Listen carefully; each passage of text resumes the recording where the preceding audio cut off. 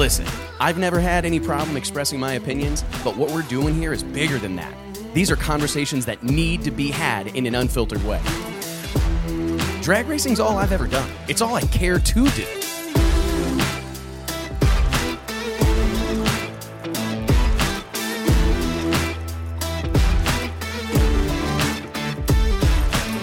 I respect the history, I appreciate how far we've come, but I want more for this sport, and I'll fight for it. It's uncut, it's unfiltered, this is the show of shows. The biggest names in drag racing. No holds barred.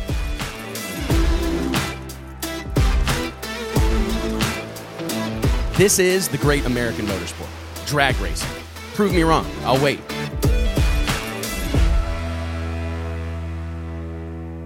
Hey gang, Wes Buck here, Drag Illustrated Magazine, checking in. It is Wednesday, May 10th, 2023. We appreciate you joining us here. I want to remind everybody that the Wes Buck Show is brought to you by our friends at FloRacing, Redline Synthetic Oils, Type A Motors, Racers Club, and of course, the gang up the road in Oklahoma City, Stroud Safety. Appreciate all you guys supporting this project and being a part of it for so long. We're on episode 301. We're like in, Kenny Bernstein territory. Wasn't that it, Mike? JT, 301 mile an hour? Yeah. Gainesville, Gainesville. 19. Yeah, you're asking JT? He's a drag racing historian. Yeah, sorry to the whole world out there for referencing or leaning on JT for my drag racing statistics. But anyways, we've got a very special guest for you guys today. She's become a little bit of a fixture on the podcast circuit. It's kind of a crazy thing to see her rapid ascension. She was hanging on the door of a pro stock car for as long as I can remember, and now she's essentially a superstar in the media world. Let's give it up for our friend, longtime friend of Drag Illustrated, Courtney Enders. What's up, Court? Hi, guys. I know y'all missed me. We did. Oh, yeah. Thank you. Yeah. Well, welcome to the show. Yeah, JT never participates in the applause. I just watch you guys and laugh. Yeah. I figured you'd at least do it for me, JT. Oh, yeah, dude. Thank you. See, he'll do whatever you ask. He'll do whatever you ask. I promise you that. Well, hey, I wanted to talk real quick. Like over the weekend, I found out in the green room here that nobody else watched it but me. But I guess it's a bummer that nobody watched the 149th running of the Kentucky Derby. Like I guess I'm just way more of a geek, dude, for a big event. I told you, I tried to watch it, and after 7 hours of lead up, I missed the race. I went outside for like 30 minutes, come back in, race is over. They don't tell you I didn't know it was on. Happening. We used to have a big party. How do you not know it's on? How do you miss that? I don't know. Yeah, I was busy doing stuff. Yeah, the 20 hours. That it was. Yeah. You know what we should do is go to the Kentucky Derby. That's a we put it on the books for next year. We used to throw a huge party, and then you get to draw for your horse, and 1 year we did a big auction. We auctioned off all the horses, and it was fun as hell. Derby parties are hot right now. I see a lot of people having. It's like wear the hat and drink the juleps. Yeah, down here in Texas, like every block there was like a derby party going on, like in the greater Fort Worth area. It seems like the reason I brought it up though is a couple of things.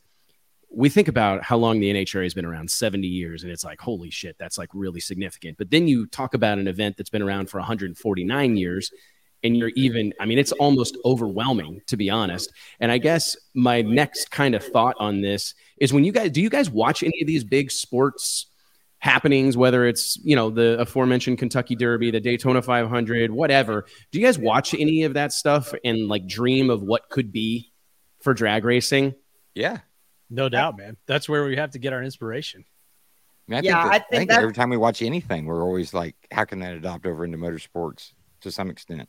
I watch the Kentucky Derby just because, like anything motorsports I like, but I watch that because it's a topic of conversation anywhere you go, and it's just current event type stuff. And I think that having drag racing be on that level is big dream. How much of it, for me, and Courtney, you can kind of bring the flow racing perspective to this that I would love to hear because, and I'm getting some crazy feedback somewhere. I don't know if anybody else is getting that, but I'm getting some. Yeah, you hear it as well.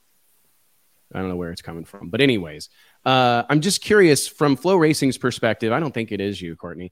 From Flo's perspective, what do you take? Like, what kind of effort is going into creating all that build-up stuff? Because it feels like Flo's got the live stream down, like best in industry, best in class. But if we use the Kentucky Derby as an example, the race was 2 minutes.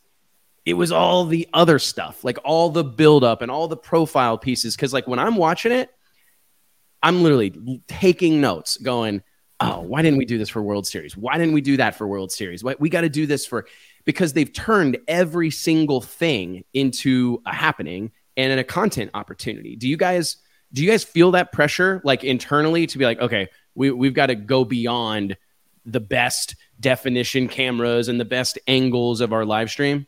Absolutely. I mean, I think I can speak for Flo. That's the reason they hired me, was they got into the space and figuring out what drag races worked with the Flow platform. But leading up to it, like, of course we want people to watch it, but awareness is key. And so working with a series like PDRA and doing these driver profiles with Corey and all of these things that make people who might not have watched, just like we do with the Kentucky Derby, I could give a crap what horse was what. I think they're cute. I know nothing about horses, but when they do those kinds of things, you find yourself wanting to root for certain people. And I think that the drag racing's missed the boat on that for a lot of years. You know, our coverage is what it is on Fox and the racing's there, but like you said, the race is 6 seconds long. You know, we may have multiple rounds of that, but we've got to get people intrigued in that. And Flo has, especially in the drag racing sense, if you go over to the Flo Racing side of it on social, as opposed to Flo Drag Racing, they've got it down to a T. And they've got all of these driver profiles, lead ups to the events, advertisements even coming into it. But Flo Drag Racing is kind of new. They hired me in June, and that was one of the main prerogatives of it. Did you say that horses are cute? She basically just said that horses were cuter than all of that I said. That's what y'all took from it. Yeah, that's what horses are scary. I don't know about you guys. I'm scared. I'm scared to death. I'm scared of horses. I have a buddy. I've never ridden a horse. Scared of them. And I'm scared. I don't even want to get close to one. Yeah, man, well, I mean, I got thrown off a horse. And it hurt. And I've never forgiven the horse. We got to get back on that. Well, this is the difference. I was born and raised in Texas, boys. Born and raised in Texas. Horses are cute, not scary. Okay. Fair enough. You won't see me on one though. No, I'm not a fan at all. And I don't know that I will ever be a fan. But I'm much like you. I don't really have any interest necessarily in, like, I don't know how you say, the horses themselves or any of that stuff. My interest was purely in the production of the event, like how they were doing this, how it all was. That's the thing, is I go to these NHRA races and I feel, or in all drag races, and it does feel like everybody puts their camera down when there's not a car doing a burnout. Like, you know what I mean? Like, no one's even paying attention if we're not racing. But then you look at the Kentucky Derby as an example, bro, there was a few minutes of horse racing over the course of the whole weekend, but they've managed to create an environment where the live event atmosphere, they had 150,000 people there. And you're excited to be there, and you're just proud to be there and be part of it. And I do feel like we've got to start to trend more that direction as a sport. But I do think it starts with pomp and circumstance, all the bells and whistles. You got everybody dressed to the nines, wearing their hats, doing all their things. But then all that additional shoulder programming. I know who owns all the horses. I know who all rides all the horses. I know who trains all the horses. And I was thinking about that. Courtney, you could drive the bus on this, like in the NHRA. There is so much lost opportunity over there in the media center. And like, why aren't we hearing after every race? We should hear from the team owner, the winning driver, the winning team owner, and the winning crew chief. Like, those are 3 more stories to tell, 3 more personalities to introduce people to, 3 more people that people can either love or hate or somewhere in the middle. Right. I mean, I think that's some stuff that we're kind of glossing over. Even second place. Yeah, man. I mean, like, we dropped the ball on it. What they did wrong. Before the World Series, I told everybody I told our media team that I wanted to make sure that at the end of the race, we interviewed the winner, the winning driver, the winning crew chief, the winning team owner. And I understand how in those moments, those things don't happen. And it's easy to but as we move forward, like, you got to do it. Like, you have to do those things, especially if you want to kind of grow and become an iconic event or whatever, or have the attention of the world, if you will. It's kind of the same thing. I mean, I may get a little flack for saying this, but think about it. You've got a horse, you've got a race car, you've got a jockey, you've got a pilot, you've got a team owner, you've got a horse owner. And it's kind of the same structure. And the Kentucky Derby, like, I couldn't tell you the jockey's name or what he looked like. I just knew what color he was wearing, but I'm watching, looking for the team owner and his bougie ass dressed wife to see where they go to, and they go to them instantly. And it just shows that it's three, way more, but they concentrate on those three pillars of it, whereas taking nothing away from the car or the driver, but the car is the star in our sport, and the driver even should be more of it than there. I get that we're basically keeping space shuttles on the ground at this point on four wheels, but having that separation and putting forth the, not fame, but the notoriety that each one of those deserves, because it takes 1,000 people to make this happen. And jockeys and race car drivers kind of are in the same spot. I think there's a ton of comparisons, like a ton of really good comparisons. And I think that it's fun to talk about this stuff because I always love the king for a day. Like, hey, if they gave me the keys to the castle, here's what we would do. I love those discussions. And I think it's fun and healthy for the sport to just look around, because a lot of times they think I was this guy. I remember telling this story. I remember my little apartment I lived in on Salter Place was the street name in Kirksville, Missouri. And I was working from my home office, which was just my bedroom essentially. And my phone rang and it was David Rare. Rare Morrison Racing Engines, Arlington, Texas, this icon. I mean, a little bit of a name drop right there. I feel like Stephen A. Smith or something, just talking about my buddies. But David Rear calls me up. I answer the phone, and he knows I'm a Missouri boy, and he actually used to spend a lot of time up in Missouri. He knows the area. And he goes, hey, man, how about those Cardinals? And I guess the Cardinals were like doing really well in baseball. And I had no idea, like none, because all I paid attention to was drag racing. He ran out and got a Cardinals jersey, though, JT. I did. I went straight to Hibbets. They're good. Oh man, I'm a fan. Like, see, that's what I mean. Yeah. You got to be up and up on the current events. Who's the best player? Oh, give me that one. Ozzie Smith. Right? He was good. Was he? Yeah. Ozzie. Mark McGuire. I'm a big Mark McGuire. But there you go. Ozzie put on a show for the fans all the time, right? So did Mark McGuire. Yeah, when he knocked the steams off those and things. Stuff like that, So I mean, yeah, he was putting on a show. But my thing was that I just didn't pay attention to anything but drag racing. And I sometimes think that we're all guilty of that, because that was like, it hit me for whatever reason that day. It was just like, oh shit, I need to like look around, because there are other things going on. And there's like a time and place for like staying super focused and keeping blinders on, I think. But in this like super competitive world we live in, when there's a gazillion different options, I think that we as a sport, especially while we're still trying to grow, like I feel like I say this a lot, but I mean it. Every time I go to a drag strip, every day, I feel like I'm walking on fertile soil. There is so much left for this sport to accomplish. And that is what gets me out of bed. Like, I think if I was operating in NASCAR, where it kind of feels like they've already reached their peak and they're kind of trying to maintain or fight for relevancy, that would be a very, very tough pill for me to swallow. But here in our sport, like, I just wake up every day with a chip on my shoulder, because I feel like there's something to prove. There's something left for us. And that's why, like, I'm going to the PBR event that's coming up like this week. It starts next week down here in Fort Worth, the PBR World Finals. And it's like, I want to go to those things because I'm sure that there's some idea that I will be able to steal or adopt. Remember when I went to the rodeo and sent you guys, I may have had a few glasses of wine, but sent you guys those promo videos and stuff. I'm the same way. I go to every single sports venue, anything, and that's all I can think about. But like you said in the green room, drag racing's a little behind on social, on content, on these podcasts and shows and stuff. And that's why I get some shit of, being on this podcast and that podcast, but there's opportunity there and no one's really taken it. And why the hell not? We've got, like you said, it's very fertile. Do you think that we get too greedy? We try to spread it out so much, let's try to get fans here Thursday. Let's try to get fans here Friday. Let's try to get fan here, Saturday. Saturday's usually the busiest day, but let's not have the finals until Sunday. They've built up the whole day at the Kentucky Derby, but at the end of the day, someone's crowned a winner in front of the big crowd, in front of. I mean, that's kind of what you want too when you're winning is all the fans cheering. And do we water it down maybe a little bit too much? When we spread it out so much across the week.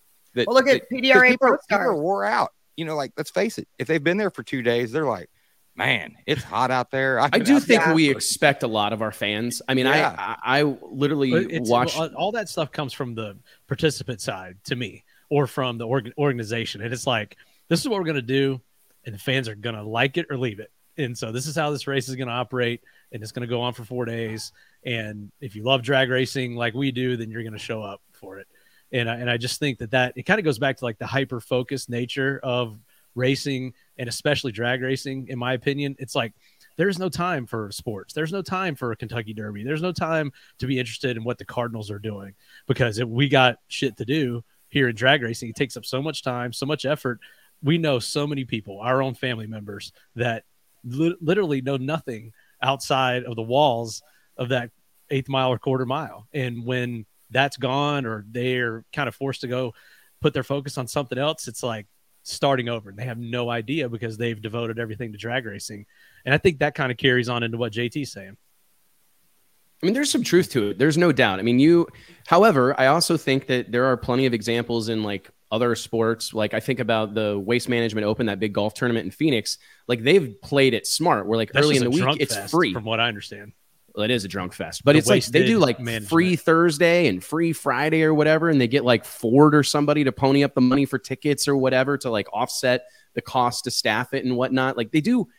I think there are ways to do it, but I understand JT's point, because he's always been a big advocate. I think some of the best examples are like, Donald Long's races. I think it's a shame. The pace is packed on Saturday night, but we're not going to finish the race till Sunday. Yeah, I think it's just a shame that these guys aren't, racing the finals in front of the crowd and everybody hyped up and ready to see it, and it just sucks for the from the business side. I'll tell you that I think what I've seen is that, man, you want to sell a 3-day ticket, dog. Yeah. You know what I mean? I think that's you want to sell tickets for 3 days. I get that. I get that, but I do think that maybe it just needs to end on the day that, whether you move it out. PDRA this year, Tyler has made it very clear that they've restructured how they market everything. They used to say it's verbiage. Gates open at 8 a.m. Well, if you don't really know what's going on, you're thinking Saturday morning, I'm going to get my kids, go to the racetrack. Well, they don't run pros until 3 at all. And so you're losing that. So they've even changed the way that they advertise it and say, not using the words gate open. It's just pros start at 3, or we have pre-race. I like that. At 2, and it's going to keep them there at that different chunk. Yeah. So they're not going home before the because those poor guys, even if they do, and they're working on packing the stands and stuff, but even if there are people there, like at Galat, the rain, but they leave at the semis, and then they've got to finish bracket bash and all this other happy stuff, and it's like you win in front of 2 people, and they're doing winner's circle while they're still running the race, right? Because there's so many classes, so many cars, so many classes. You got so many cars, you got to move down this track that you can't stop for a winner's circle. There's just, let me ask you this: so too much in. That's why it goes to Sunday. We're a couple days away, or a couple of days removed from the Piedmont Dragway Big Dog Shootout. Mike was actually out there at Piedmont, North Carolina last Thursday night, and this deal's like legendary. Been around for decades, and it's a quick 8 on a Thursday night. It's on a weeknight, and this deal basically starts, what, Mike, 5 o'clock and is over by midnight? I mean, typically, ideally over. Yeah, they do testing starting at like 1 or 2 o'clock, make a couple test hits. First round of qualifying is at 4 or 5. They only have 2 qualifying sessions, and it's right into the race. It's an 8-car field, so it goes quickly, 45 minutes between rounds. And the deal's, barring any wrecks or other problems, the deal's over by 11, usually at the latest. That sounds amazing. It's awesome. Yeah, it is. I love It's a great race, man. I mean, Tons of fun. I'm surprised there's pack not more of those things happening in the country, though. Aren't you? Like, do you think that that's just a case of where, because this kind of all circles back around. I remember it's being said one time, like the most dangerous words in the English language, because that's how we've always done it. Yeah. Right. Yeah. And I do wonder if, because that format would work in a lot of places. I mean, there are a lot of places that have like a local contingent of badass door cars. You do something on a weeknight, you're not competing with all the regular sports programming that's happening in the area, whether it's college football or basketball, whatever's going on. Those weeknight events, I'm surprised we don't see more of that. Like that model that Piedmont has, I haven't really seen anybody try to replicate. Like, wouldn't that be cool if that was the model for Saturday? Like you ran it down to 8 cars or something, and you modeled your Saturday off of that for your pros. I mean, that would be pretty damn cool, because you're going to get to basically see the whole kit and caboodle in one night. It's a very compact show that there's only 2 classes, 3 classes, maybe. Yeah, you'd have to kill the other big classes. dog, and then the bracket classes or whatever. So for that time slot, or run them to fruition instead of doing 3 days of qualifying. And I'm speaking on what I know and what I follow, but getting everything ready like the NHRA does. You know, they round robin sportsman Thursday. We don't even touch it Friday morning, Friday night after we're done, so that they are at the semis come Sunday, and they're just that filler. And I think that PDRA Pro Stars is a good example of that, to where that crowd can make that happen, because I was there for that last year and it was absolutely incredible. Like, first off, I got to fly in the night before and leave the night after, which is love that. But the concerts in the middle, Did like, you have to fly commercial? I know I'm no help. Courtney, not Erica. I flew. Sorry. Yeah, wrong sister here. I'm the peasant of the family. But it was really cool because it was. It's not too bad down here.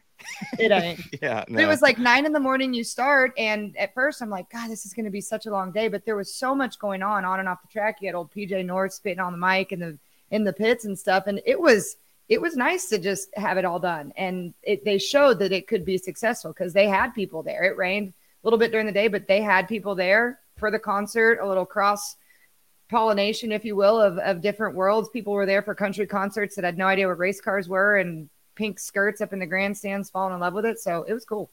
Man, it works exceptionally well down here at the Motorplex for the Texas Stampede of Speed and the NHRA Fall Nationals. Like, they've done a fantastic job of throwing something out there for everyone. However, that's a 7-day long deal. Like, I'm not even that involved. And by the time it's over, I want to sleep for a month, because you're just so it's kind of the opposite almost, because I feel like you kind of gotta, it's so funny how there are so many examples, I think, in life where it's hard to find the middle ground. You're either doing a week-long festival and you're expecting people to one day camp out, or you're doing this stuff in an evening. One of the other things I watched, this is a big weekend for sports, man. I watched the Miami Grand Prix, the Formula One race. A lot of similarities there with the Kentucky Derby deal, the build-up. Ton of celebrities they there. did Holy shit. Oh, my goodness. My God. I mean, Patrick Mahomes was there. I mean, right. And he crushed it. Much bigger than that. He was at the Kentucky Derby, or was too. it Paolo Banchero from the Magic? Could have been either one. Have you seen that deal? Paolo Banchero from the Magic, Rookie of the Year, went to Duke. Last year, the dude, what's his name? Martin Brundle, the little pit interviewer guy, walked up to Don O'Neill, who was a rookie at the time, and called him Patrick Mahomes. We got Patrick Mahomes here. No. And it was this whole thing. And it's gone on for a year. Anyway, I thought you were more tied into it. Well, he finally he went and apologized and kind of made it. He patched things up. But watching that deal unfold, it was cool to watch him walk down like pit row, and like he goes, Tom Cruise is over there, but I've been specifically instructed not to speak to him. It's like, don't want to get recruited. Right? He's like, oh, there's Roger Federer and there's one of the Williams girls, but I don't think I can stand the rejection, so I'm going to keep walking. And you know what I mean? Funny. And it was so cool. But those celebrity appearances, man, I can't help but feel like we probably as a society don't really understand the significant, like how much that moves the needle. Like, you see all those people there, and next year you ain't missing it, right? Because you just want to be somehow, some way guilty by association. Like, you're never going to bump into Patrick Mahomes, but you want to be able to tell people that you were at the same event that he was. It's I think the NHRA has done a really good job of trying to get a little more of that type of stuff going on this year. We've had some football players, some NASCAR stuff, and Josh is a big part of Josh Hatchett, from formerly known as DI, but he's been a huge part of that, because he, like the soccer girls, everything. I feel like there's a tremendous difference in that, and Evan and everybody in the in-venue, they're giving that a space, and they're giving activities for them to go be seen at and stuff too. And this year's a huge difference to me in that. Well, Josh follows all this stuff. I think that it makes sense to me if you know Josh, because he knows like contracts, he knows TV numbers for all these sports, like he follows it. So I think in his role with NHRA, he's kind of taken it upon himself to help push that and bring in some mainstream sports stars. It's working. So kudos to him and NHRA. Josh can send texts and write stuff into his phone without ever looking at it. He just sits there and talks to you as he's doing it, and it really freaks me out. It's really cool though, but I'm like, good input, JT. He's right? He's not a single worthless tasker. Information that you probably don't need to know, but I'm going to tell you anyway. Well, you know how Nate does it. He has his phone about 3 inches from his eyes because he's basically blind. like you get a hat with an arm on it, where it just sits there. And then you just Hulk. And you just I love watching Nate text. It's one of my favorite things to do. It's like, Nate, quick, text your mom or something. I just want to see you do it. He looks over his glasses, doesn't he? Doesn't he do that? Yeah. And real close. Pull his glasses down and looks over. Yeah. Poor Nate. It's like the font on Nate's phone is like 48 impact. He I'm pretty can't sure. even defend himself right now. I know. I hate to change the subject, but I will for just a little bit. I just got Nate's wedding program. They sent me one in the mail, and it is awesome.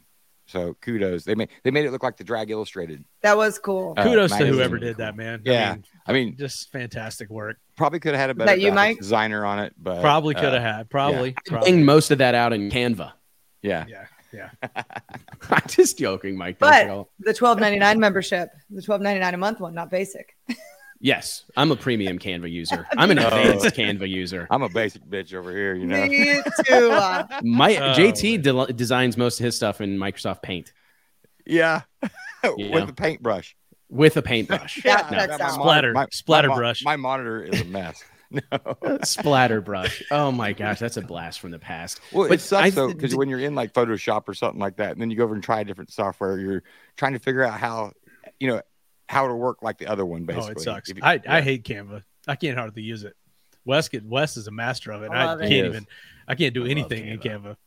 I love it. A little secret. Everybody at Flow, we always get these calls we go on that teach us how to make reels and blur them out, this and that, and I'm over here like Googling what app does this, and I cheat all the Quick time. app. Yeah, me and you have had some pretty good apps over the years, Court. Yes. I mean, you work harder, not smarter. If it's the same result, like I'm not a videographer, man. Some of them you download the app and you put stuff in, you're like, holy shit! It really does this good of a job, man. Yeah. It is pretty amazing. Shout out to Erica? from the reels. Shout out to InShot. What are you going to throw out the first pitch at any baseball games? I saw Tony Schumacher throw out the first pitch at the Chicago Cubs game last weekend, or maybe just this past weekend. Is Erica doing any? She did Houston last year, didn't she? She did Houston, and we're trying to do again with Josh. Josh is getting the shout outs today. We're trying to do a little follow-up deal because both of them won the championship that year. Houston won World Series, and then Erica won the championship, and so every time that something like that lines up, it's kind of cool. So we just had, and I don't know if the press release has gone out, but I'm going to say it. We pulled off to be Steve Torrance got the keys to the city for Kilgore, Texas. And so Erica, y'all know Erica. Erica's like, I want keys to a city. Like, why don't I have keys to a city?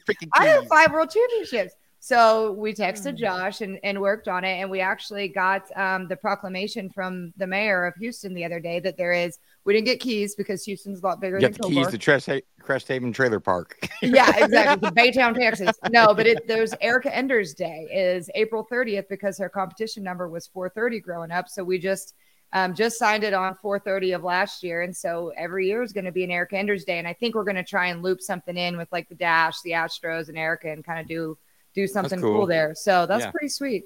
Like, dude, that's awesome. Really cool. It is cool. Day. And little sister, I'm a little, it's cool, but what the?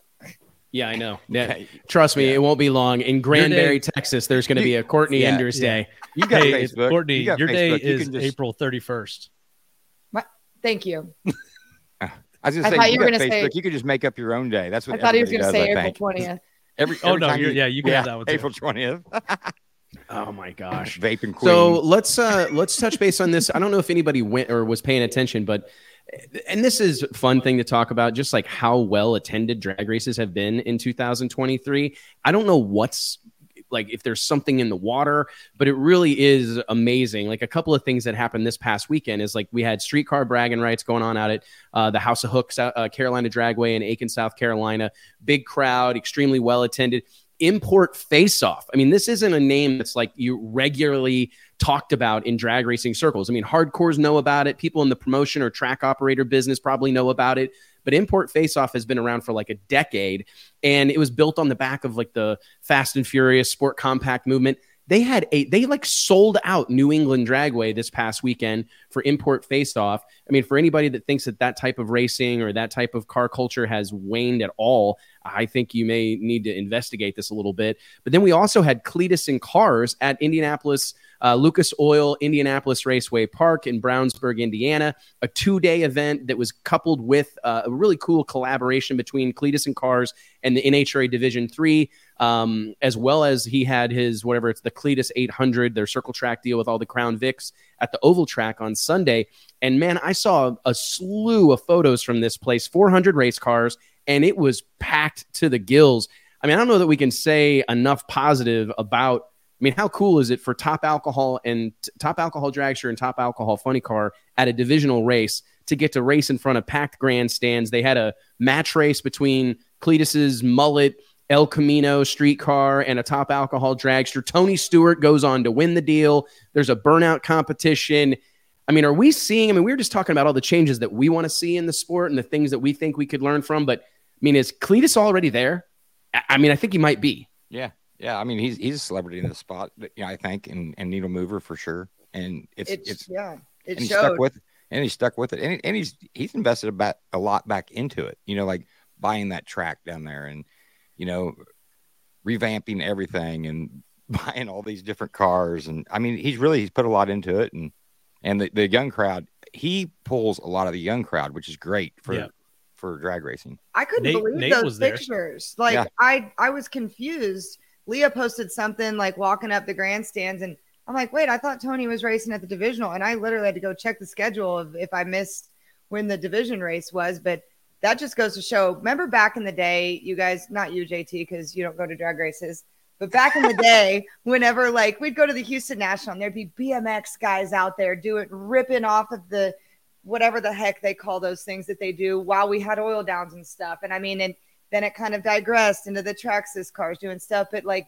putting on a show while you're doing this. Drag racing is, in the flow world, the biggest struggle that I have is trying to fill downtime, track prep time, oil downtime, crash time, and put the race aside, even if that was just the exhibition stuff with the donuts and the wheelies and the burnouts and stuff. Like, proof is in the pudding. People want to watch stuff. Yeah, I mean, they had a car show, drag race. I mean, yeah, they had a car show, drag racing. Yeah. They had a burnout competition. And this burnout deal has really taken on a life of its own. I mean, this has been around for a long time in Australia. They call it a skid, and they have these legit burnout competitions, and people literally come from far and wide to see these guys cut donuts. And for me, I'm almost blown away that it's taken this long for it to gain any traction. That's an interesting pun, or lack thereof here in the States. But I think it took somebody like Cleetus, somebody that's got like big influence, has a huge audience, a super dedicated following, to say like put his stamp of approval on it, because we're going to see more and more shops start to build cars specifically for that shit. There's no doubt in my mind. When you get a new set of tires, you're like, I can't wait to go burn the hell out of these. I mean, there are people building purpose-built cars. Lyle won one, didn't he? Yeah, Lyle won one in Charlotte. I think it was out maybe at the Charlotte Motor Speed. I can't remember where that one was, but I just think it's interesting that Cleetus has got what he has going on. The thing I think I want to give kudos to is shout out to NHRA and everybody involved. I've heard through the grapevine that they basically told him that we won't let you rent the track if you don't let us run a division race in conjunction with it. Like they, may be talking out of turn here, but they kind of leaned on him, saying like, hey, we'll happily rent you the track or whatever, but we need to do this in conjunction. And it's nice to know that the NHRA is thinking outside of the box, because that's not something that they're necessarily associated with. I mean, that's very surprising to me, but a huge home run. Well, they've got some fresh thinkers in there. We sat down and talked to several at Charlotte, and they've got their eyes and ears open and are watching what's going on in the sport. And I think obviously Cleetus is sort of the primary needle mover in the stuff we're talking about, but you've got to have a multifaceted event, and it's got to be entertaining. I feel like the younger people, everybody that was there knew they were going to have an entertaining, fun day.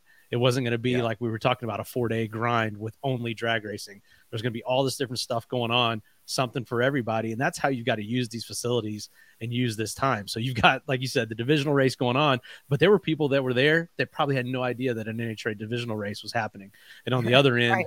you know, maybe someone didn't know, know who Cletus was, and they were there for the divisional, and now they see this. So it's like, you've got to mix those things together. And we see the Stampede of Speed, I think, is a great example of that as well, doing all these different things throughout the week. That's what you have to do today. You can't just have a drag race. They did it at Charlotte a few years ago, didn't they? They had like some drifting stuff going on. They did, yeah, in the cool. pits. Yep. I actually thought that was really well received. Like they were, I mean, every time there was downtime, because I remember rolling up to park in that media lot, which is, you know, shout out to ZMAX Dragway. They like, that's the only track in the country that like really seems to like make the media a priority. So thank you, Bruton Smith, Marcus Smith, everybody. Because holy moly, that's convenient. But I was parking my car and you hear like squalling tires and see smoke. And I'm like, dude, they don't even run cars until whatever. I was getting there early. I was proud of myself. And then I go bebopping through the pits and like, holy shit, they've got like a drift exhibition set up over here. I do think that adopting more of that festival vibe, because there's certain parts of drag racing that we're not going to be able to change. Like this deal is a little bit set in our ways, admittedly. And this has been the format for 70 years. I mean, these are day-long, multi-day events.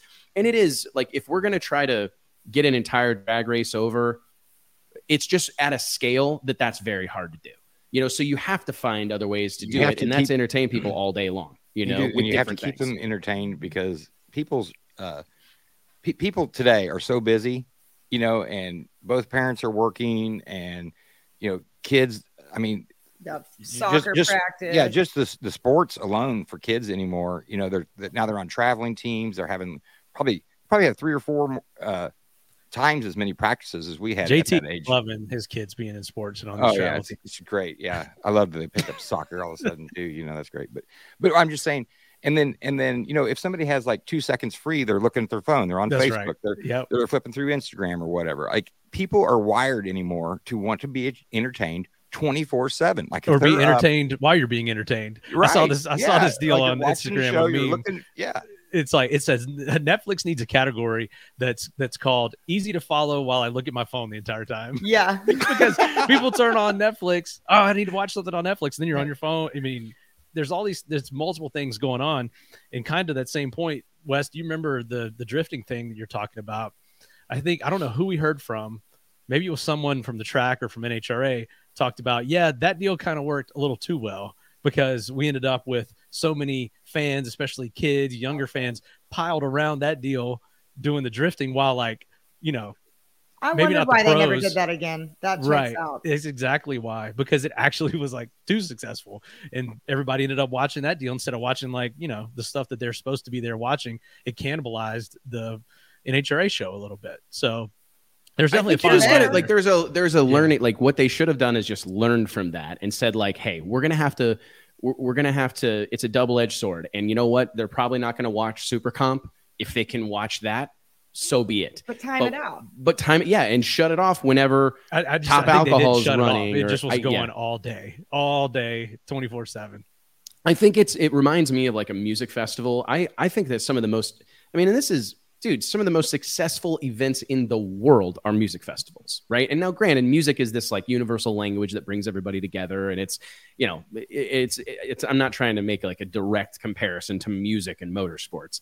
However, it's like a main stage, and stage B and stage C and stage, you know what I mean? Like that's how all those events work, is that you've got your main stage that Metallica is going to play on, but then you have all these up and coming acts playing on these smaller stages. And I mean, that's just, I do think, but you don't have a small act playing on top of Metallica. You know what I mean? You have to coordinate all of it. So I think that if they're just given a little bit of time, one thing that, we all struggle with this, like you do something once and it doesn't work out exactly perfect and you punt.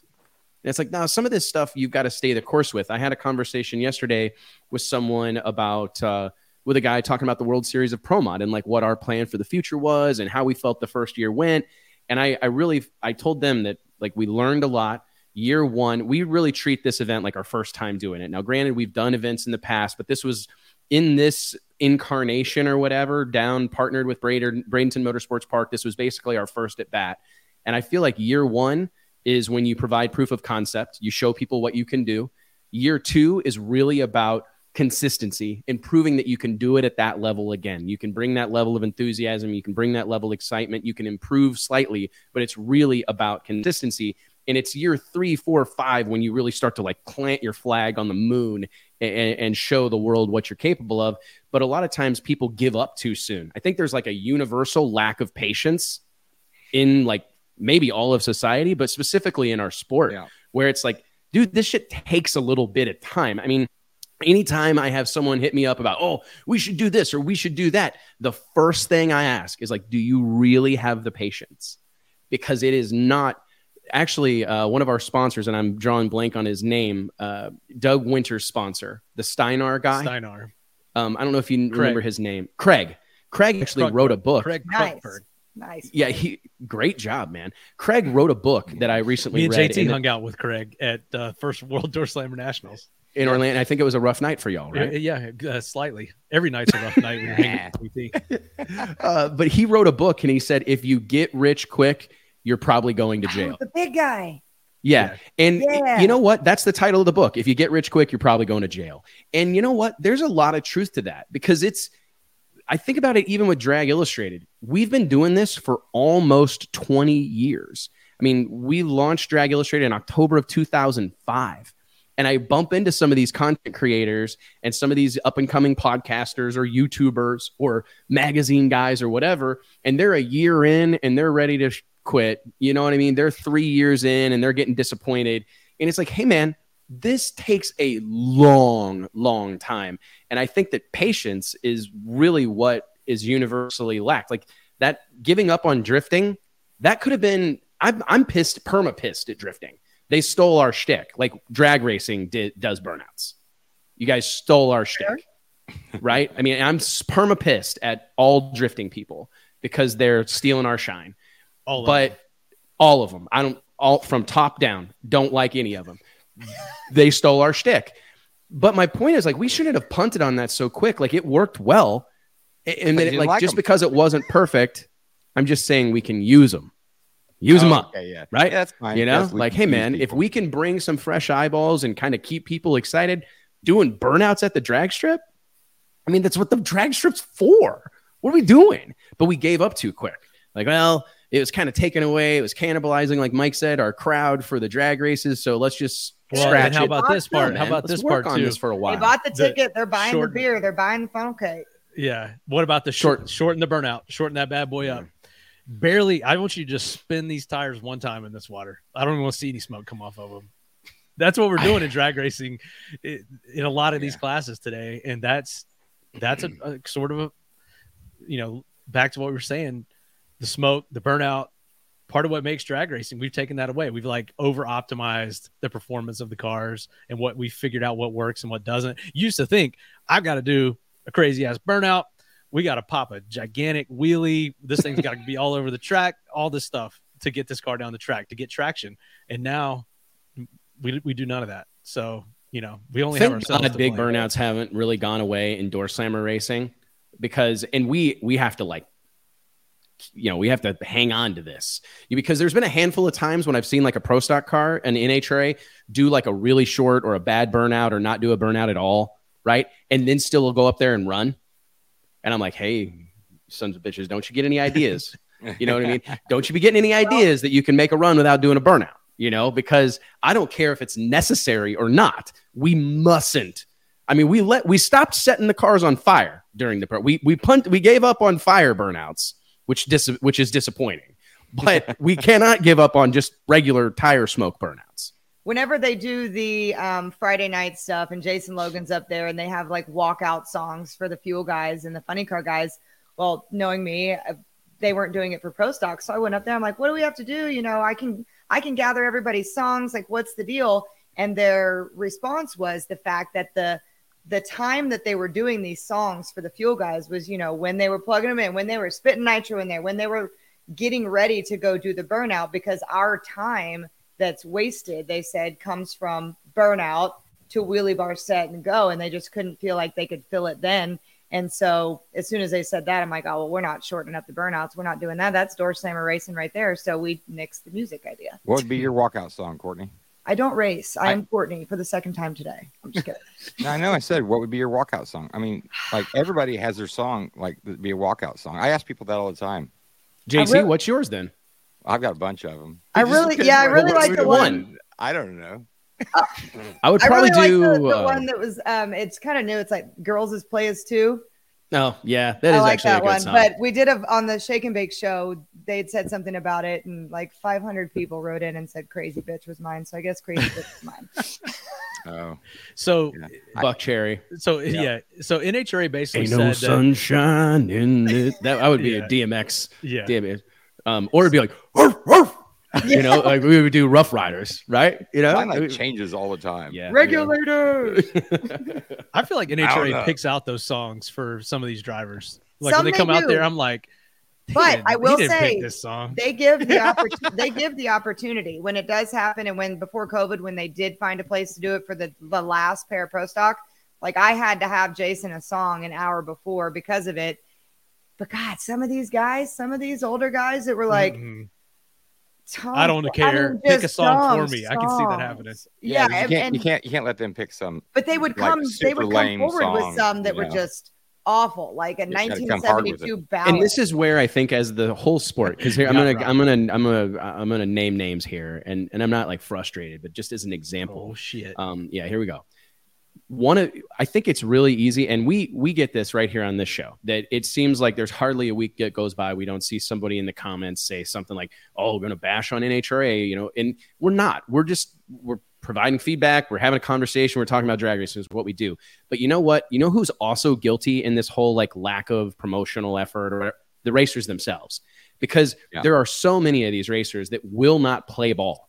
Like, just refuse to entertain the notion. I mean, I can't count the number of times we've had guys like turn down interview opportunities, or be too busy to do an interview, or don't have time. And it's like, okay, but this is the same group of people. Names. You said you're going to name names. It's coming.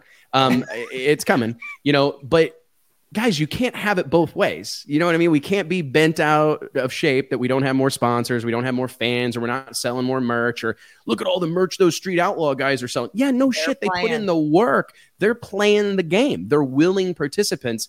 And the naming names is just, I was disappointed this past weekend. I was literally looking for quotes yesterday from NHRA top alcohol dragster and top alcohol funny car racers. I was thinking, surely somebody that was racing at the Division III race at Cletus and Cars had something gracious to say about this huge crowd that showed up to watch them race. Fucking zero. None. What? Yeah, I literally looked, and I went down the qualifying list and searched all these people up on social, right? So I'm like, okay, who's the number one qualifier? All right, type them into Facebook. Nothing. No posts. Nothing.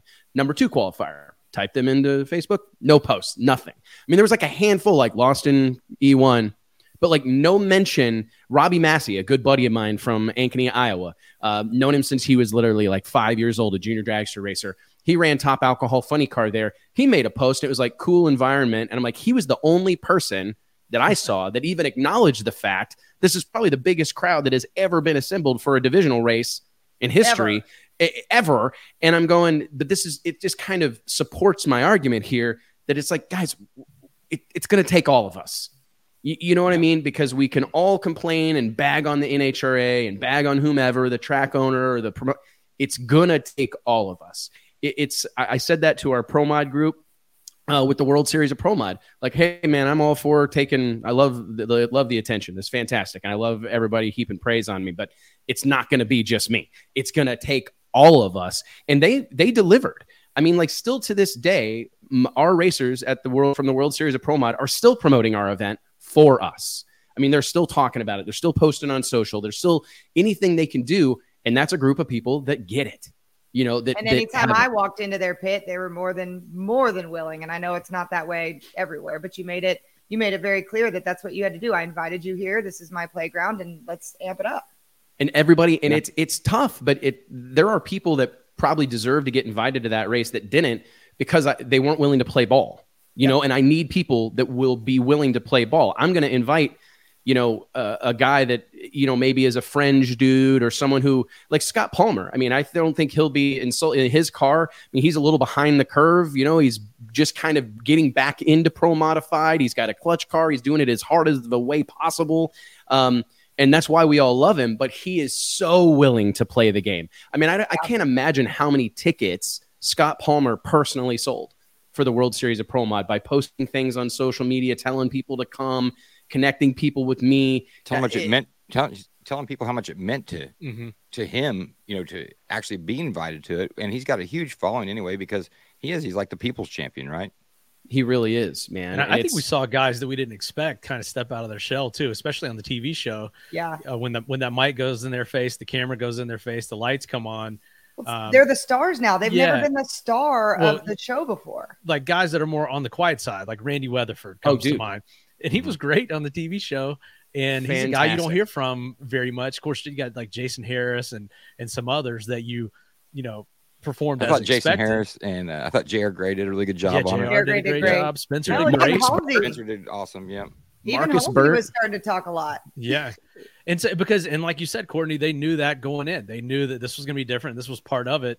More so, maybe it's just a mindset thing. Maybe they were prepared for that and knew that was going to be part of it. But do you run into that a lot? Like I'm always interested to hear, like how frequent is that for you to just get told, no, not right now, or I'm too busy? So much more than you would think. And then it's once we're during the week, whether it's before or after the race, Courtney, can you post this for us? Courtney, can you write this for us? And it's like, yeah, but you kicked me out of your pit 10 times. And it's not always bad. Like I get it. I go scope it out and check the temperature of the room, if you will. And if they're tearing something apart, whatever. But I mean, I've straight up had guys tell me, I don't like the camera. No, I'm good. And then Monday morning they hit me up like, hey, do you have any pictures of me or any of this of me? And it's like, no. I don't. Because you told me to go. Think how much easier it is for you than it is for us. Yeah, that's fair. Yeah. Courtney, come over here. No, JT, you can stay over there. Yeah. I also don't really take no. I'm like, Halsey's so funny and he's great. He does whatever, but he's shy. And his banquet speech at PDRA last year, I think, was 13.4 seconds, which was the longest he's ever done.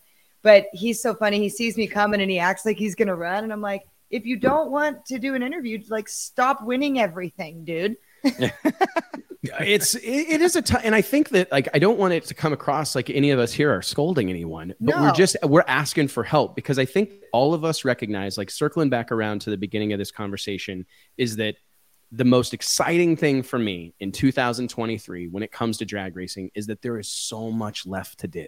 Like I know in my heart that this is the great American motorsport. I look at Formula One, NASCAR, even the Kentucky Derby. What is like the most exciting thing that could happen at any of those aforementioned events? A drag race breaking out. Two horses side by side coming across the finish line. Two NASCARs, stock cars coming out of the final turn side by side. A drag race to the checker. Like that is the best possible scenario in every other sport. In every other racing sport. The dark horse was coming in, literally the dark horse, but also the dark horse metaphoric. He was coming in hot. And I remember saying out loud, like, we got a drag race, boys. And like, I hear it all the time and I literally get goosebumps. The hair stands up on my arms because I'm like, how in the world can a sport that has that week in and week out, right? We have that every Saturday, every Sunday. We got a drag race breaking out. Yep. All these other sports are praying that it happens, hoping that it happens.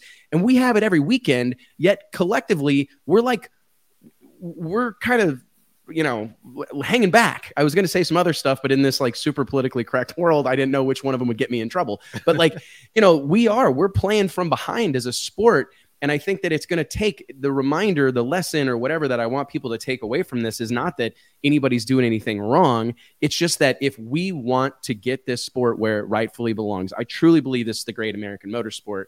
It's not going to be just NHRA. It's not going to be Fox. It's not going to be just Drag Illustrated or whatever, or just the Shake and Bake show. I mean, it's all of these things help, but it's going to take all of these people swimming in the same direction, recognizing that like, hey, there's an opportunity here. Car culture is on the rise. I mean, you can't watch TV without watching somebody spinning a wrench. I mean, it's incredible. Some of this is that they're humble. And they're so humble and that they, oh, no, I don't want to do that. But you're going to have to treat it like a big deal if you want it to be a big deal. Play into it. It's a role. It's a switch. I say it constantly when I get home, like my switch has been on. I have imposter syndrome times 1,000 with what I'm doing now, going from behind the scenes to what it is. But it's like you said, I mean, you got to step up and almost fake it till you make it. And if the space is there, like, let's put on a show. Yeah, 100%. You basically have to do these things as if the world is watching. You know, it may be 8 people, right? You know, but you have to act as if you have to, and otherwise it never will be the case, you know? And I mean, so many of these things, I mean, I have a guy that always tells me, like, be careful of what I write on a legal pad because, like, it'll happen. You know what I mean? Like, if you do this stuff enough and you put in the effort enough and you, like I said, you make those scribbles and notes and chicken scratch enough. You got a genie or something? Things start to happen, man, you know, and it's just, it's true. I mean, but you got to act as if. You got to just be putting in, going through the motions, putting in those, you know, whatever reps and sets, like they say. My dad always told me to dress for the job you want. I think about that 100 times a day whenever I'm like, get nervous when that red light comes on the camera. Dress for the job you want. Act for the job you want. I don't think there have been truer words ever spoken. Truly. I mean, that is so important. And that's what I see the people that are having success in our sport and really breaking through are the people that are leaning into it. Like Garrett Mitchell, Cletus McFarland. I don't think he ever thought when he threw that goofy accent on and did that one video for 1320 video that this would be something that would turn him into a multimillionaire, right? Yeah. And a legit celebrity, but he's leaned into it. Look at all the Street Outlaw, No Prep Kings guys. I mean, all of the ones that have really had success are the guys that are going, you know what? I'm all in. I'm doing it. Like, I'm going to be a TV personality. I'm going to do the live interviews. I'm going to talk to the camera. I'm going to post on social. I'm going to stand and sign autographs. I'm going to do all those things. And it seems only just that they're the ones that reap the reward, right? I mean, yeah, because they put the bad stuff on there too. You know, a lot of times. You have to be willing to have that bad stuff on there. That's, I think, a big thing. Handle that to reap the rewards of the good stuff eventually. So yeah, we talk about drag racers all the time. No, I don't want to do any social media really until I've won a couple championships, set a couple records maybe, and then I'll start, you know, getting my stuff out there. I'm not going to put any of this, you know, me blowing shit up or crashing or whatever but the struggle. That stuff, the struggle. And we talk about that a lot. But Courtney, let's talk a little bit about Flo. You guys are kind of branching out to me a little bit, doing this stuff like the Australia deal this past weekend, and then you just put it on our radar here. Something you guys are doing with the big rig drag racing scene. Wes has been a big fan of this for a long time. Hasn't he? We actually did feature some big rigs. Yeah. 2 big rigs. Dude, it was like one of our earliest issues of the magazine. Do you remember that, Wes? Wasn't it like on a street in Detroit or something like that where they were having this? I think it might have been in Canada. Oh yeah, Canada. That's right. Most of it comes from there. So like, what's your involvement been in that, in sort of getting the Flo universe focused on some of these other aspects of racing and drag racing in particular? It's pretty cool because we've got something that I learned with Flo is, you know, like at Drag Illustrated and the little things we do in drag racing, it's usually just one group and we tackle everything. Things are very structured and very departmentalized there. And the team that goes out and finds these races and decides what we're doing, you guys are familiar with Kendra Jacobs and Chris McKee. They go exploring and they just search the web and they talk to people and they go just wild on the boundaries and then come to us. I'm a subject matter expert which is terrifying, but that's what they call me at Flo. And kind of get our feedback. I know it's really scary. Get our feedback on, you know, would this work with our market? That kind of thing. And so we get a lot of things and we're like, no, I don't think that that's really worth the proof in the pudding, anything like that. But they came to us with the Australian Top Fuel market. One day, only 2 events that we're doing the final day, but Top Fuel was something that's never been on Flo before. When I first came to Flo, it was like, we want to get Top Fuel, we want to get Funny Car, Pro Mod, Pro Stock, like those 4 top classes. And they have all their weird verbiage from dirt, late model and stuff. And it's funny to hear the comparisons, but amen. Yeah, they're like, what's the main heats and this and that? I'm like, well, I don't know, but these are the top 4 classes at the NHRA. And so they worked really hard to get this. And with global rights, we couldn't stream it in Australia, like all this nonsense that I didn't have anything to do with. But the fact that we were putting a Top Fuel car on Flo for the very first time over in Australia over the weekend. And then Larry Dixon winning, which was really cool because that's just something that Flow fans and people in the United States that follow drag racing just gravitate towards. So venturing out and investing in things like this that we don't know if people are going to subscribe to watch, but trying to enlighten the Flow audience on this importance of it. And then Kendra came to me a few months ago about the big rig stuff. And I've seen it, heard of it. I know it's really big on YouTube, but much like you said earlier, Wes, like I have tunnel vision. I have drag racing tunnel vision to the fullest, and I can only have the bandwidth for what I can have the bandwidth for. And so we start doing all this research, and there's Cletus level YouTube volume. There's millions and millions of views and subscribers that follow this stuff. So we've got our first big rig race coming up. I think it's next weekend. It's the Great Lakes Big Rig Challenge. And so I reached out to you guys of how we can introduce the drag racing market to this and kind of compare and contrast. It's a little bit similar, but a lot different. And I think that it falls into our market and doesn't have to live on its own. And so, so I think it'll be really cool because I know nothing about it and I'm going to be learning about it, but big smoke, big nonsense, big drag racing. Man, I think that I awesome. dig it. I dig it, man. But it again, I just sometimes I get so frustrated because dude, drag racing is so big.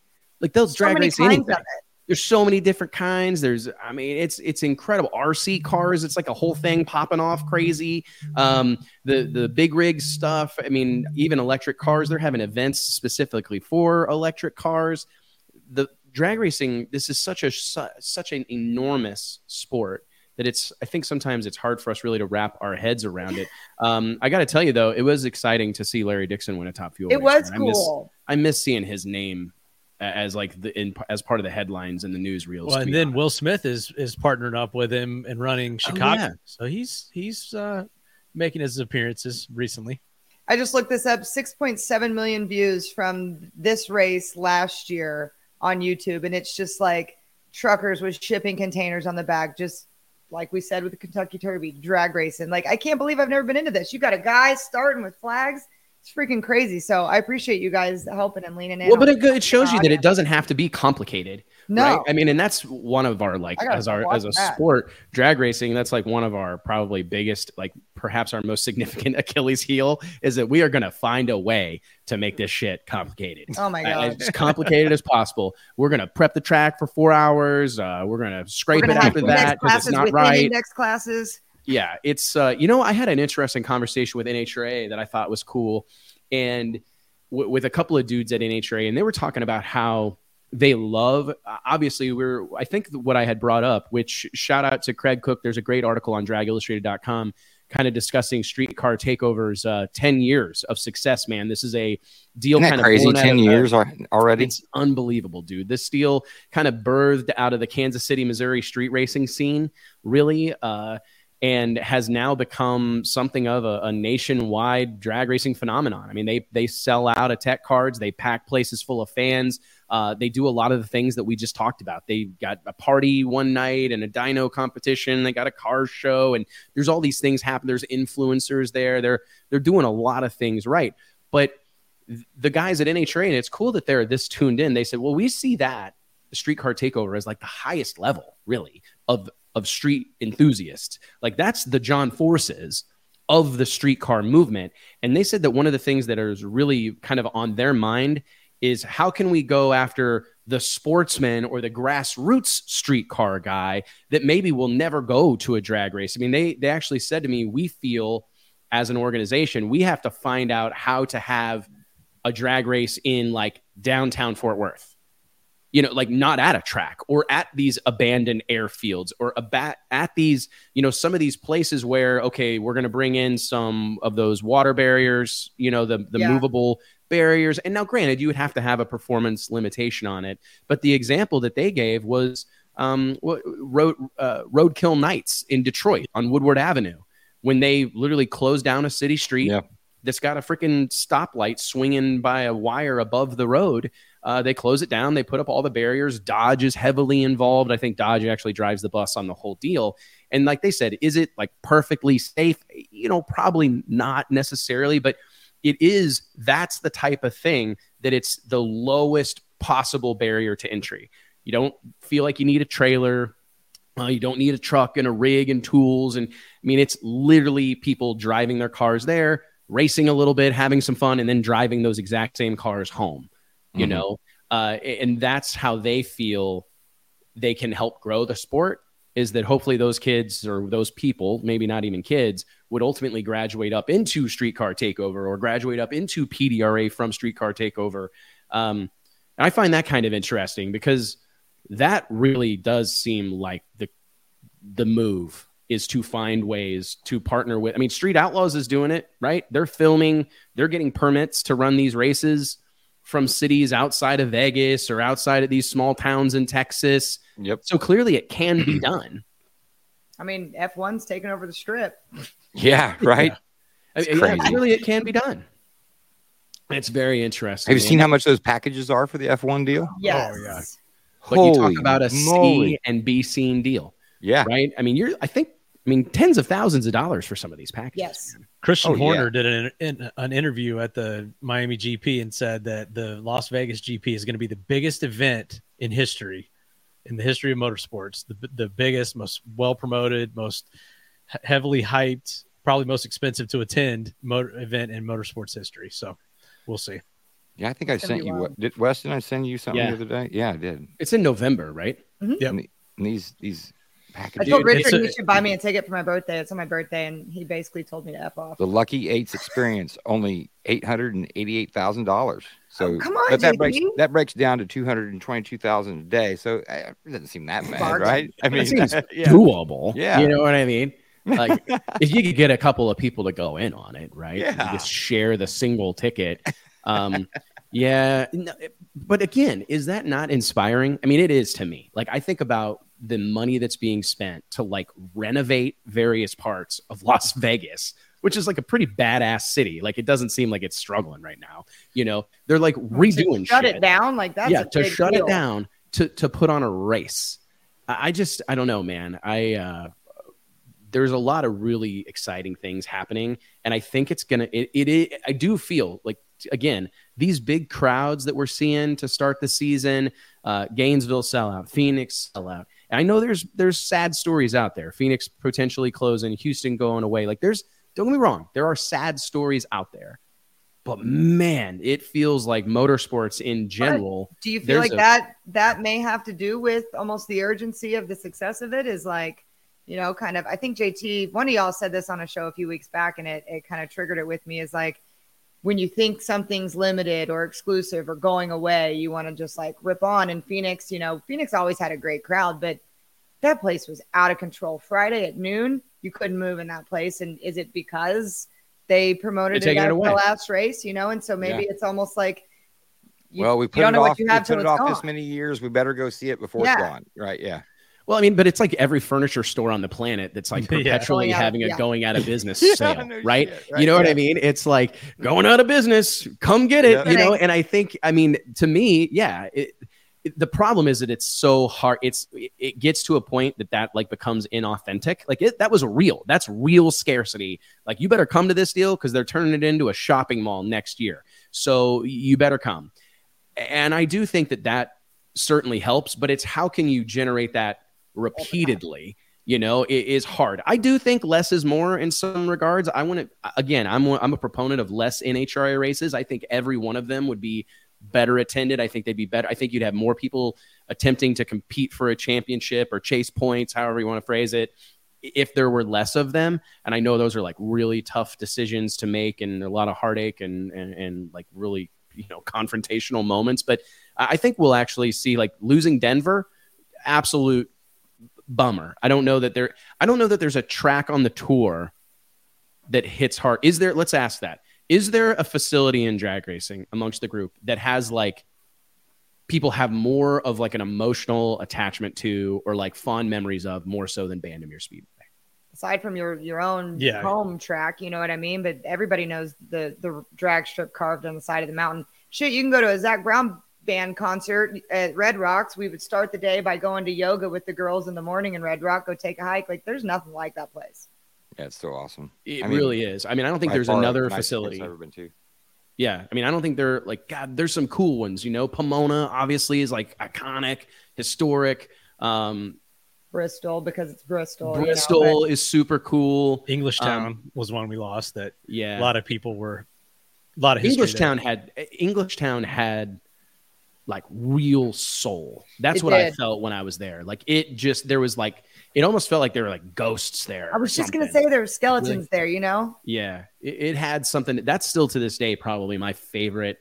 And I hated certain parts of it. Like that deal was like almost entirely operated, I think, by like the state police. Yeah. Do you remember that? Like if you didn't have the right sticker on your credential, you were getting accosted by some cop, and that shit drove me insane. I think that was like the first time that I ever like flipped a real fit and like demanded that I get a hard card from NHRA. I'm like, listen, I am not fighting these cops at the tower anymore. Like I need whatever I need to not get in trouble, because it wasn't like rent-a-cops. They were like state policemen, like real officers. It was kind of scary. They had that in Gainesville this year too, and there may or may not have been a small incident with myself and one of them, but it was the same thing. Oh yeah, it was not good. Yeah. What I mean, why are those guys there and in charge of that situation? Like, I think it's just up to the track what kind of security. And at Gainesville, I know this for a fact, it was because they shut the road down and make it go one way, and so the police were in charge of the flow of traffic in and out. So they had the big gates coming in. I mean, I don't know if they were the ones on the starting line, but they were the ones that were monitoring as you come in, and then when you get into that ticket gate because of the shutting down of the road. The place is bonkers. I think Gainesville is another one that's like you feel like you're somewhere special. Like it's a little like the new tower and stuff. It's got like some of the modern amenities and whatnot, but it has some heart and soul for sure. When you go down the return road and you see all those people along the fence, it's a racer's racetrack when stands are full or not. And it's just that chunk of 8th mile on at the end of the racetrack. Yeah. That place is so freaking special, man. It really, and that's the thing is like JT mentioned this on the show several weeks ago, but I do think that it's like, it's a good analogy in that restaurants go out of business all the time, close down. It doesn't mean people stop eating. You know what I mean? It doesn't mean food has gone out of fashion. I mean, it's just, and it's tough. I mean, a lot of these guys, I mean, you can't fault the Bandemiers. I actually said this to Tammy Bandemier in Charlotte a couple of weeks ago, that they're taking a little bit of heat or whatever, but it's guys, how can anybody fault these folks? They have done more than their fair share. 65 years. They've done more than their fair share for the sport and for a multitude of other things. I mean, and they were there working it. They were there working it themselves every weekend. I mean, it was crazy. I mean, if the trash needed emptied, you see the traction twins going down through there, emptying the trash, not sending somebody else to do it. No, I mean, and they had like a big mission there. Like if you read John Bandemir Jr.'s book, like he literally is spreading the gospel. Like he There's felt a like that was program. Tammy's got a reading program for kids all over that place. And did you guys, I didn't know this, and maybe I just tunnel vision again, but I didn't realize that CompuLink was kind of birthed underneath the Bandemir umbrella. Did you guys know anything about that? Well, and they're like the nation, like the worldwide leader on CompuLink. Like if you have a trouble with your timing systems, you're calling Larry Crisp. And Tammy Bandemir came on right off track last week. And actually on Thursday, I just posted the clip of it. Shameless plug, go check it out. But it's about a 2-minute clip of she explained that when she was a teenager, was working the time slip booth, and they had little index cards, and she had a computer screen, and she had 30 seconds to write it out. So she would write like reaction time 60-foot ET, and she went up to the tower and was like bitching to her dad, like, I can't do this. I don't want to do this. This job sucks. And that sparked the whole idea. And then CompuLink was birthed, and they were printing time slips down there. I had no idea that little story kind of came from there until Tammy started talking on my podcast. I'm like, no kidding. A temperature controlled starting line. Mm-hmm. Yeah. Like all the things that they've done. And the thing, one of the tire, the drag, the tire rotating, the rotator. I mean, so many things. I mean, they've made those spray tanks, the scraper deal that goes on the front of a skid steer.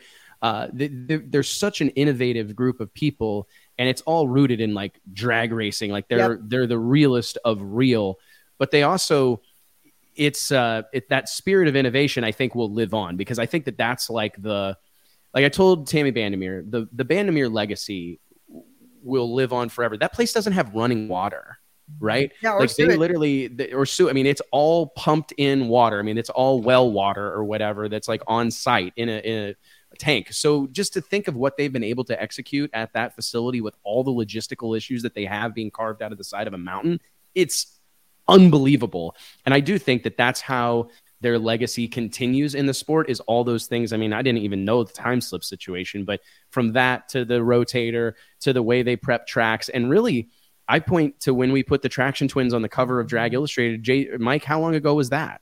When we had Kale and Cody Crisp on the cover of the magazine? Man, I think it's almost 10 years now.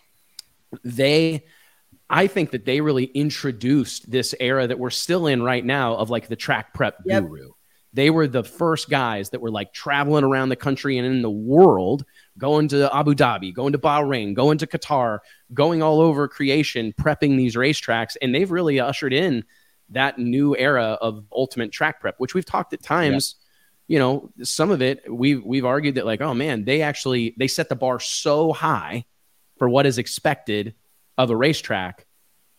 It's tough, man. I mean, it's very difficult to live up to what the Traction Twins were able to produce, you know, back in the day. I guess it's hard to believe. And they've said that they're looking to continue on. I mean, that'll be interesting to see what comes of that. And again, no one can blame them if they don't, and if they're done and they've earned that. But I think especially like we're talking about Kale and Cody Crisp, that they, you know, being the younger generation of that family, they may have an interest in continuing on with that legacy. That's somewhere else. So like the HRP thing, you know, and I've never speak poorly about the Angel family. Everybody has the right to do whatever, but 2 generations, uncle, grandpa, dad passed away, and it was kind of just put on these kids, and they had their own businesses and their own lives. And, you know, just because we want it to continue doesn't mean that that's what their life needs to be devoted to. But the Vandermeer family is very different in that sense. And so I have hope that even partnering up with somebody, like maybe not in Denver, there's a whole bunch of markets that have opened up that don't have drag strips anymore that could use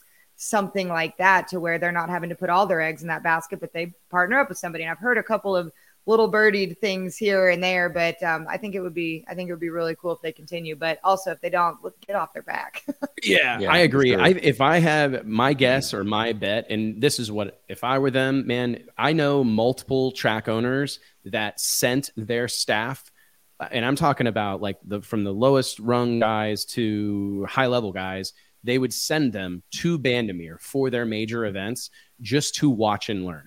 Like, oh, wow. I mean, I've talked to multiple track owners who told me, oh man, when I have a new hire, the first thing I do is send them to the Mile High Nationals. I call Sporty, I call the Bandameres and tell them that I'm sending them, and I stay out of the way, but watch and learn, take notes, because no one does it better. And I venture to say that Sporty Bandamere and his crew, Larry Crisp and everybody else involved out there, could stay busy for the rest of their lives just teaching people how to do it. Dude, and then multiple drag strips flourish and not just one. And that's because that actually, and I think that this is like a fun, there is a silver lining. You got to look hard for it. But our only hope as a sport should be, I think, is that the Bandamere family, now that they will not have to focus all their energy on Denver, Colorado, will be able to spread that. Because if that happens, and you talk about Sporty Bandamere and company having an involvement at tracks all around the country, that is a big, big positive for the sport of drag racing. And you can't fault them. I mean, they've been landlocked. You know, they got to focus on Thunder Mountain. But now that maybe they don't have to focus on Thunder Mountain, I don't know that it would be the best thing. Now, granted, maybe they don't want to travel. Maybe they don't want to get away from home. I understand. There's all sorts of logistic things, and everybody, like you said, it's their life, not ours. But I think that that's the best possible thing that could come from this, is them helping other promoters, helping other track operators for a living. I mean, it's a business. I mean, we're in an era of gurus and educators, right? You know what I mean? Yeah. Like, holy moly, everywhere you look, there's a guru teaching you how to do something or how to do something better or get your certificate for this. I mean, I know that I would pay to go to the Bandamere boot camp, right? So, all right. Anyway, that place ran like a well-oiled machine when you showed up. Yeah, I mean, it was crazy. Norwalk is another one that always comes to mind. The Bader family. Yeah, and that's somewhere you'd send someone to learn how it's done. And they even issued a press release recently. Did you see this? About how that they're going to finally have to raise the price of their ice cream. Yes. That they've held the line on the $1 for a pound of ice cream for all these years through who knows how many price increases and all the inflation.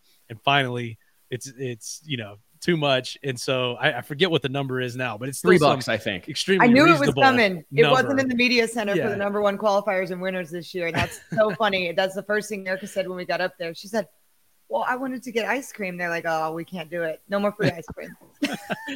So yeah, times are changing, but that's another family that has devoted who knows how much resources and time and energy and generations to the sport. And, at some point, maybe in a similar type of deal with the Vandermeers.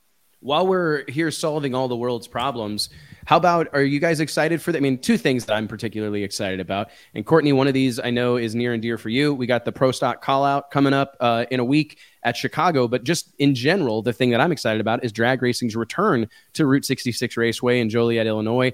What's your thoughts, man? I mean, I think it's exciting that drag racing is in. It seems I've never understood why that didn't work or what the issue was. We're getting a track back. We talk about all losing tracks we're getting one back. It seems we're getting one back. Let's and dude, drag racing, Chicago, Illinois is like a hotbed for this shit. Like I've never really understood how. I don't know if that's a classic example of a place being so big that it was just an impossible task to fill it. I don't know. I mean, it's like a legit stadium style seating drag strip. But I'm glad to see it back on the tour, and it's cool that the NHRA Pro Stock call out is there. I know they had a media call, I think, this week. What's the latest on that? Who's Erica? Is she going to get to call someone out, or was she going to get called out? Yes, so they do it. It's the top 8 from last year. So I'm cheating here. We've got Erica, Christian, TJ, Dallas, Hartford, Koretsky, Aaron, and Camry. And so of those 4 today, actually, as soon as we started filming the show, yesterday, they did a press conference with all 8 of the drivers. Media could be there, ask questions. No call outs have happened yet. But before I even get into that, I just think that this is so cool. And I always preach this and I always get crap for it. But they always start with Top Fuel and Funny Car with cool stuff like this. And I get it. The shootouts, the call outs, anything that they do, they experiment with and they see if the market can handle it at the top level. But I think that Pro Stock has always been so much more competitive and so much closer of racing. And there's always been, all these little battles and the KBs versus the elites and the Warrens versus all the things. Like I feel like it's grittier, it's grungier.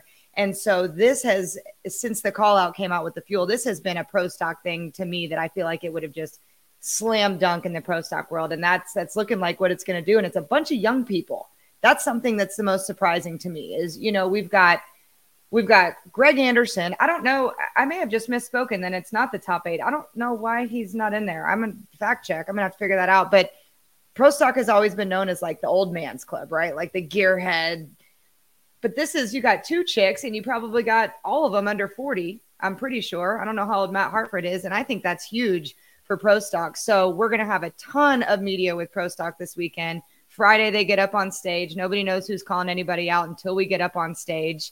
And I think it's going to be way more raw than people think. Like, I think Matt Hartford will be excited that you think that he's under 40. Is he not?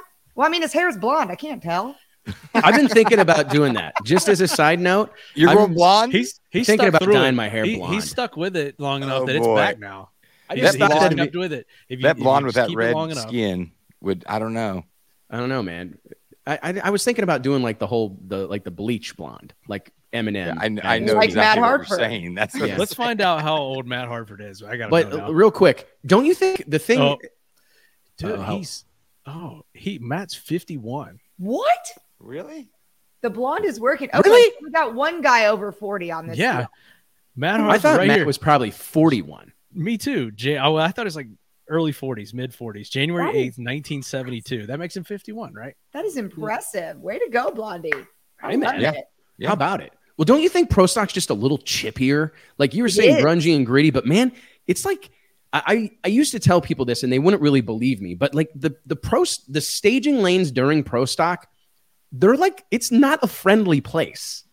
You know what I mean? Like it's really not. Like it's you go there and you can feel the chippiness. Like it's not like high fives and hugs, you know? And I mean it's just really not. So that's what I have struggled with both the Funny Car call out deal and the Top Fuel call out is those classes they're not very chippy. And it seems like I mean, look at how big of a deal it was when there was a little bit of chippiness between Josh Hart and Sean Langdon. I mean, like that story literally almost crashed our server at dragillustrated.com because I think it's so out of character. Right. Like none of that doesn't happen in fuel racing, really. Oh, and it is alive and well in pro stock. And it's funny, we'll get people, the social media, the keyboard warriors, and even people at our ropes that are like, oh, it must be fake. Like it's not. It's not. Like we respect each other. And I think the KB elite thing, the Erica Greg thing, like that's definitely fizzled out. Greg is a great guy. He comes over, jokes around, all that. But I think that's because the rivalry went on so long and was so good and so intense that it almost is like a respect level thing. And it's like, okay, we've gotten past it. It's you get to it at some point, right? Yeah. But now you've got all these young kids. It's time for Erica to snap another photo in front of his trailer with the trophy. Do you remember that? Thing back up. Tell us, why don't you tell that story? Because like JT may not even know about this. So we didn't win a race for 10 years that Erica was running pro stock, and Greg Anderson went on TV. And again, this is no heat towards Greg. We joke about this all the time. I love GA. He went on record saying that somebody was going to be the first to lose to the girl, I quote, and it wasn't going to be him. And so Erica raced him in the finals a couple times, didn't come through. And then in Chicago in 2012, she actually ended up beating him in the finals. And whoever was interviewing back then, I don't even remember, kind of asked him about it. And they said, you said you weren't going to be the guy. And he owned up and said, I have to eat my words here. So we leave the winner's circle, all of that. And Erica's walking by the trailer, and our sponsor at the time, Gaston Kirby, God rest his soul, he passed away, great guy, passed his trailer, and Erica has the trophy in her hand, fire suit half up. And he's like, pause, let me take a picture. And she just posted up. And before social media was rowdy as it was, I think that we were one of the first people to just unhinge drag racing social media with that. And I mean, you'd have thought Erica just like threw up some kind of gang sign or did something traumatic. But in her defense, like he said, he wasn't going to be the one. He was the one. And little Erica, with her first win ever, becoming the first female to do that, that was just a really cool, monumental moment to be able to beat the guy who was the best that's doing it at the time. And we got so much flack. Dude, that deal, that was a big deal. I remember seeing that. They still talk about it. And that's a cool, cool tie-in back to Chicago, going back to Chicago again this weekend. That's where Erica got her first win for a female in pro stock history. Put her on the cover of the magazine with that shot down there on top end as she was doing the interview. So I watched that interview the other day on YouTube, just like I was actually like just scouring the internet for content and whatnot, looking for ideas. And I came across that fateful day in 2012. And it was funny because I was blown away. She killed the interview. Even then. And it almost, if you closed your eyes, she sounded, I mean, she called, what is his name? Gary Gerald. She does that same thing where she always, which is a great interview skill. Like if it's for those that are paying attention, like she mentions the name of the person she's talking to. So it's like, oh, thank you so much, Amanda. When she's talking to Amanda Busick, she did the same thing with Gary Gerald, however many years ago in 2012, when she beat Greg in the final. What a moment that really was. And Greg was at like the height. I mean, Greg's been at the height of his powers for a very long time, but he was really, really at the height then. And he almost was the bad guy. And everyone was kind of sick of him winning. And Erica was the, upstart, little princess. First female, all these things. And then now it's like roles are reversed. Erica she's the bad is guy on top, and she's the one that everybody's coming after and got a chip on her shoulder, and everyone's gunning for her. So it's funny to see that role reversal over time. And here we go back to Chicago this weekend. I'm very excited. Do you think that Erica, so I remember this time, and I know we're fixing to wrap up here, but as we kind of close the show, one more time, I want to give it up for all of our sponsors: Stroud Safety, Redline Synthetic Oils, Flow Racing, Type A Motors, Racers Club. Appreciate the support of the show. To kind of close, I remember there was this moment in NBA basketball where LeBron had left Cleveland, became the villain of all sports, essentially, and went, took his talents to South Beach, and they struggled. The Miami Heat struggled initially, and there were a lot of people, myself included. He was talking about how he was embracing the role of villain, and he was comfortable getting booed, and he was fine with that, and he was going to be the bad guy and embrace that. and it really didn't work out. And he actually later talked about how he had to get back to playing basketball with joy and like enthusiasm and shake loose this desire to be the bad guy, to desire to be the villain. I'm just curious, like, with you have a front row seat to everything that's going on right now. Do you think that any of that holds true with an Erica Enders, where she's kind of gotten to this point where no more nice Erica? Do you think that there will be a point when because she has nothing left to prove, right?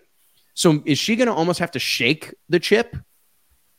I think it could go either way with her, because you say she has nothing left to prove, and I believe that, and I tell her that every single second of the day. But if anybody knows Erica on a personal level, like, her entire soul is invested in what she's doing, and it's almost to a fault, to where, you know, if they're not performing well, like, it affects her as a human being. And I think that the no more nice Erica kind of came from a fact of where, for so long, like, even through what we just talked about with the photo with Greg, for so long, she felt like she had to bite her tongue and just be poised and be this position and this role model for girls and women and young people who go through the system.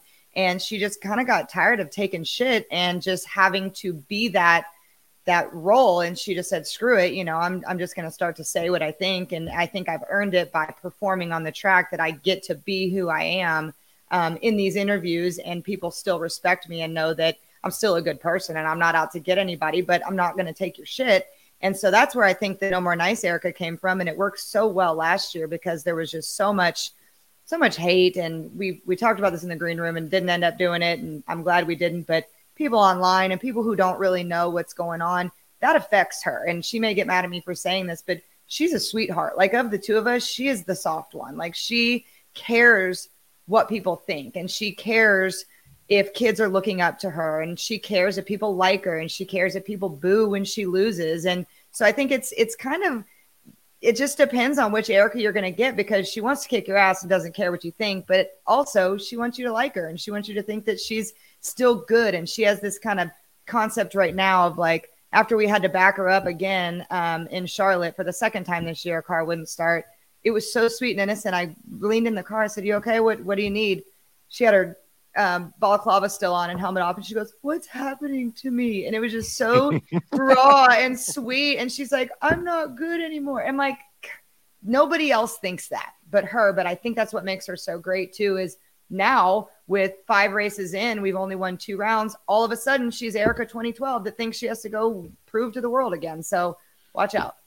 Yeah, that may be fun to watch. Yeah, I think it is going to be. I mean, and it's good insight there. She gets into, I think that I, having been around her as much as I have over the years, like, she holds on to those, like, sentimental things. Like, I wouldn't want to race her in Chicago. Like, you know that she's going to go there and get in her feels a little bit, and she's going to, you know, probably tell some stories, and there's going to be, "Oh, do you remember?" And all that stuff matters, in my opinion. Like, it matters. So it'll be interesting to see how things go. We're testing our asses off this week, so we've got to figure it out. I don't want to dive into it. It's not Tech Tuesday, but we're missing something there, and I don't know if it's spread too thin because we've got Christian running well and all the things, but there's some kind of angry gremlin in that red car, and we gotta finesse it.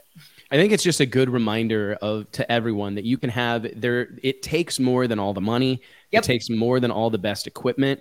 And it's probably, the best driver. It takes more than all of that. I mean, it takes this real harmonious relationship between all of those aforementioned items to have success in drag racing. And again, I think that's why this sport is so special, and why I think, you know, I wake up every day, like, determined. I mean, you talk about chip on your shoulder, something to prove, like, to share this sport with the world, because it really is. It takes 1 million people. It takes $1 million, and it takes like the stars and moon aligning for the car to start and get off the starting line, literally, let alone get there first. So anyway, hats off to anybody. I think our sport across the board, we don't give the people who choose to do this enough credit, because, I mean, think about this past weekend. There's however many cars at the import race I was talking about, 400 cars in Indy, all these cars out on the East Coast at the House of Hook. And that's 3 tracks of the hundreds that exist in this country. No St. prep Louis, races going on all over. So, NMCA, Funny NMRA, car, Odessa. at Sofia. Yeah, Funny Car Chaos